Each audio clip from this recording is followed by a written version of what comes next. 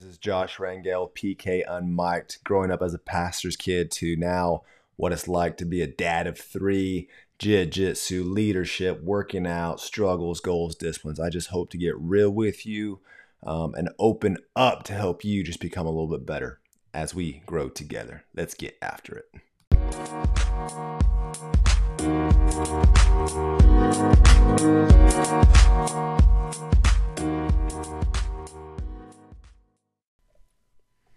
Hey, good evening, Facebook. Welcome to one of our first episodes. I don't know what we're to call this, of PK and Mike. And so I have a little agenda here tonight, but since it's the first one, it's gonna be a little bit different. So for you guys that have been following me for a while, I think you know what I do for my career. I'm a health coach, but this is what it's not about.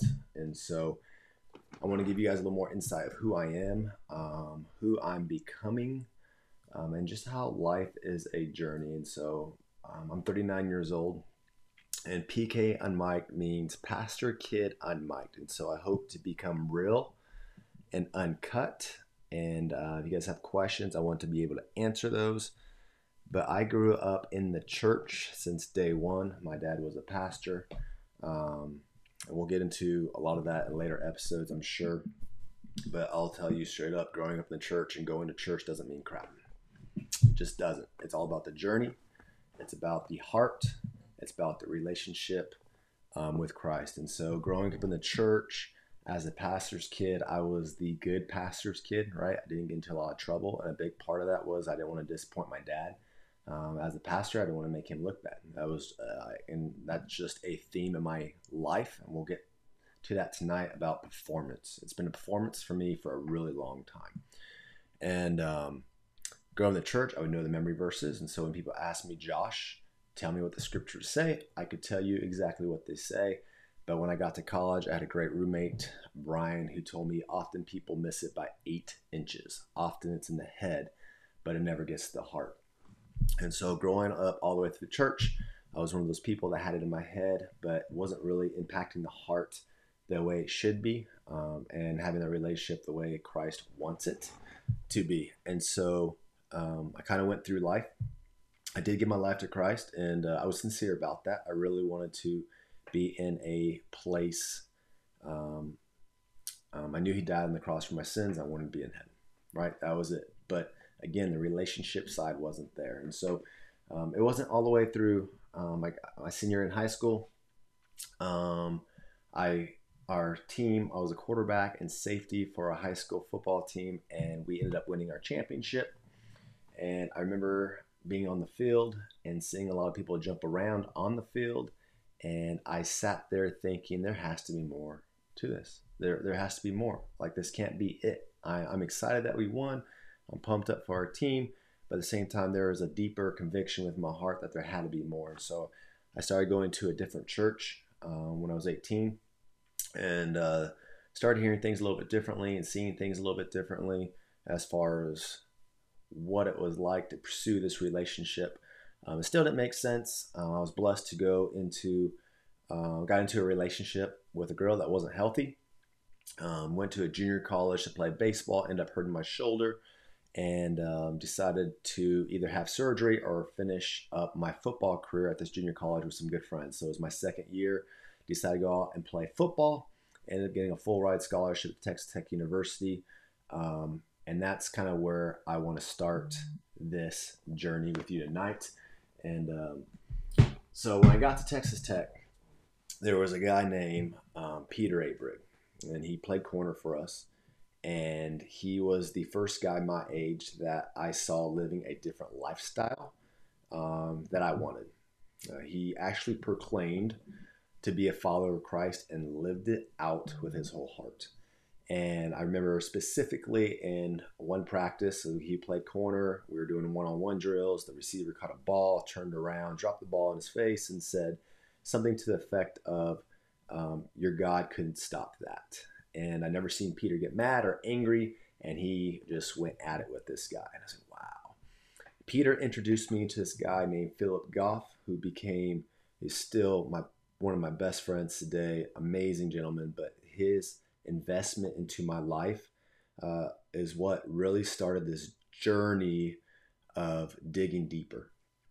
And so I remember Philip telling me, hey, meet me at IHOP and bring your Bible. And I was like, bring my Bible to IHOP? How weird is that? And I show up, he goes, open your Bible. We open our Bible, and that's the first time someone actually sat down with me and read through scriptures with me and asked me questions. What does that mean? He never pushed anything. He never drilled me about anything. He was nothing but love and grace through my college years and really opened up my eyes to what this looks like. And so that's kind of just a quick background. I'm sure I'm going to get into this a little more as we do this more often. But I've been keeping journals. And so one thing I've always read on successful people, I loved biographies growing up, and through college I read a lot of biographies. And here's a couple of things that successful people or people who made impact in this world did that I caught on to. Is like 3 things. They woke up early, they read a lot of books, and they journaled. And so I just started journaling all things as I started diving into the word a little bit more. And it was fun because I've been going through some of these notes that I wrote back. So this one I'm reading is from April 3rd, 2003. And in this, I read through some scriptures. And my question to him, or my thought to him, was this, that he gives me wisdom and help me realize to ask for the Spirit to seize my life so I stop doing the things through the flesh, right? And so it's like this, I was struggling in college and I was doing things like we all do in college, and I didn't like it. I didn't want to be that person. And so I was asking God to change some of these sinful habits, right? And as I read that, I laugh because it's not like He happens overnight. There's things, and I don't want to sit here and portray this perfect image to you because I'm far from that. In fact, the growth in the last 14 years of my marriage is what it's been, is just growth. And then I would say the last 8 years, and this year, God's breaking some more chains for me this year specifically. And I'm just like thinking through all these cool things because there's story. You can have the same exact story and thought and growth if you really wanted to pursue something meaningful in this life. And it's hard to be in a business. It's sales related. It's health related. It's about getting results for your customers and your team. And a lot of us are in positions like that in your job. It's all about performance issues. So a lot of time it becomes your society, your group of friends, how you dress, how you look. And that's what it becomes for us. And it has nothing to do with that. Like when all that stuff's done and said, you have to ask yourself, what's your legacy and what are you leaving behind? Right? Because that's a question I've been asking myself a lot lately, especially in the last 7 years since I have a son who's 7, another son that's 5, and a daughter that's 4, is what is the impact I'm having on them? And there's been times in the last 7 years of raising these children that I'm not proud of the things that I've done in front of them because I said that's the example I'm setting. And so it's a constant journey. And so as I talk about things I've learned, and I beat myself up, right? Performance based through sports, through college, everything's about how you perform. And when you don't perform up to the level you need to, you beat yourself up. I am the most competitive person to myself in my life. There's no one that's going to be harder on me than me. That's who I am. That's who my personality is. And I've learned to accept that. There's good and bad to that, right? The bad is I'm going to beat myself up when I'm not performing to the level I want to. And that means the way I live, the way I'm as a husband, the way I'm as a father, the way I'm as a leader to my team, the way I am to my customers. If I don't live up to the expectations I want, I beat myself up, especially when I don't live up to the expectations of the gospel that I call myself to be a Christian, but I can't live up to everything. And I beat myself up and I beat myself up. And so that pulls me to about 8 years ago. I was in this transition in my career and I was tired. I was sick and miserable of being physically out of shape. My career, my job didn't have a lot going for me. I was tired of trying to play this corporate America game because it wasn't me. That's not who I was. I'm not this business minded, sit in the office, suit and tie type of guy, happy hours. That's just not me. And I was just in this bad place. It was creating anger in my heart. I was struggling with sin issues in my life. And all of that was just getting overwhelming for me because, again, here I am, this miserable character trying to figure out who I'm supposed to be in Christ as a husband, in the business career world, and I wasn't living up to any expectations that I was setting for myself, and I was falling apart. And randomly, I opened up the Word of God and started reading through it, and I came across this verse right here. I'm going to read it to you guys because I don't know who this is going to impact. In fact, what I'm doing tonight has been on my mind for months, and I've been hesitant to get out there because I'm afraid of where this might go, just to be straight up honest with you, but that's okay. Because if one person gets something out of it, then that's what it's here for. And so this is the verse, 2 Corinthians 12, 9 through 10. And people ask me a lot, right? Why are you so calm? Why don't you get so, you don't overreact? You seem to handle pressure pretty well. And, that's God's grace. That's just what it is. I haven't always been that way. I used to wear my emotions on my sleeve a whole lot. So you would know how I feel and know what I thought. And only because of him am I going to hold back. So this verse says, and he said to me, my grace is sufficient for you, for power is perfected in weakness. Most gladly, therefore, I will boast about my weakness so the power of Christ may dwell in me. And this is Paul talking, right? Paul is I'm not going to get a Bible study. I'm not a scholar. But Paul was just a stud in the Bible. And so he says this, and so the power of Christ may dwell in me. He realizes that his weaknesses is the strength because it causes you to live on the power and grace of Christ. So therefore I'm well content with weaknesses, with insults, with distresses, with persecutions, with difficulties, for Christ's sake, for I am weak, then I am strong. Like, it's this understanding of knowing that that crap is going to happen to you in your life. The why I think people can't handle it very well when stresses and things, because their foundation is weak. I don't know what your foundation is in. I don't know where you stand, and that's for you to figure out, and that's for you to go on this journey for yourself. But if you have a weak foundation that's constantly moving, that's not a rock, that's not solid, when those things happen, you collapse. More importantly, what I love about that verse is it took away all my strength and put it on something greater than me.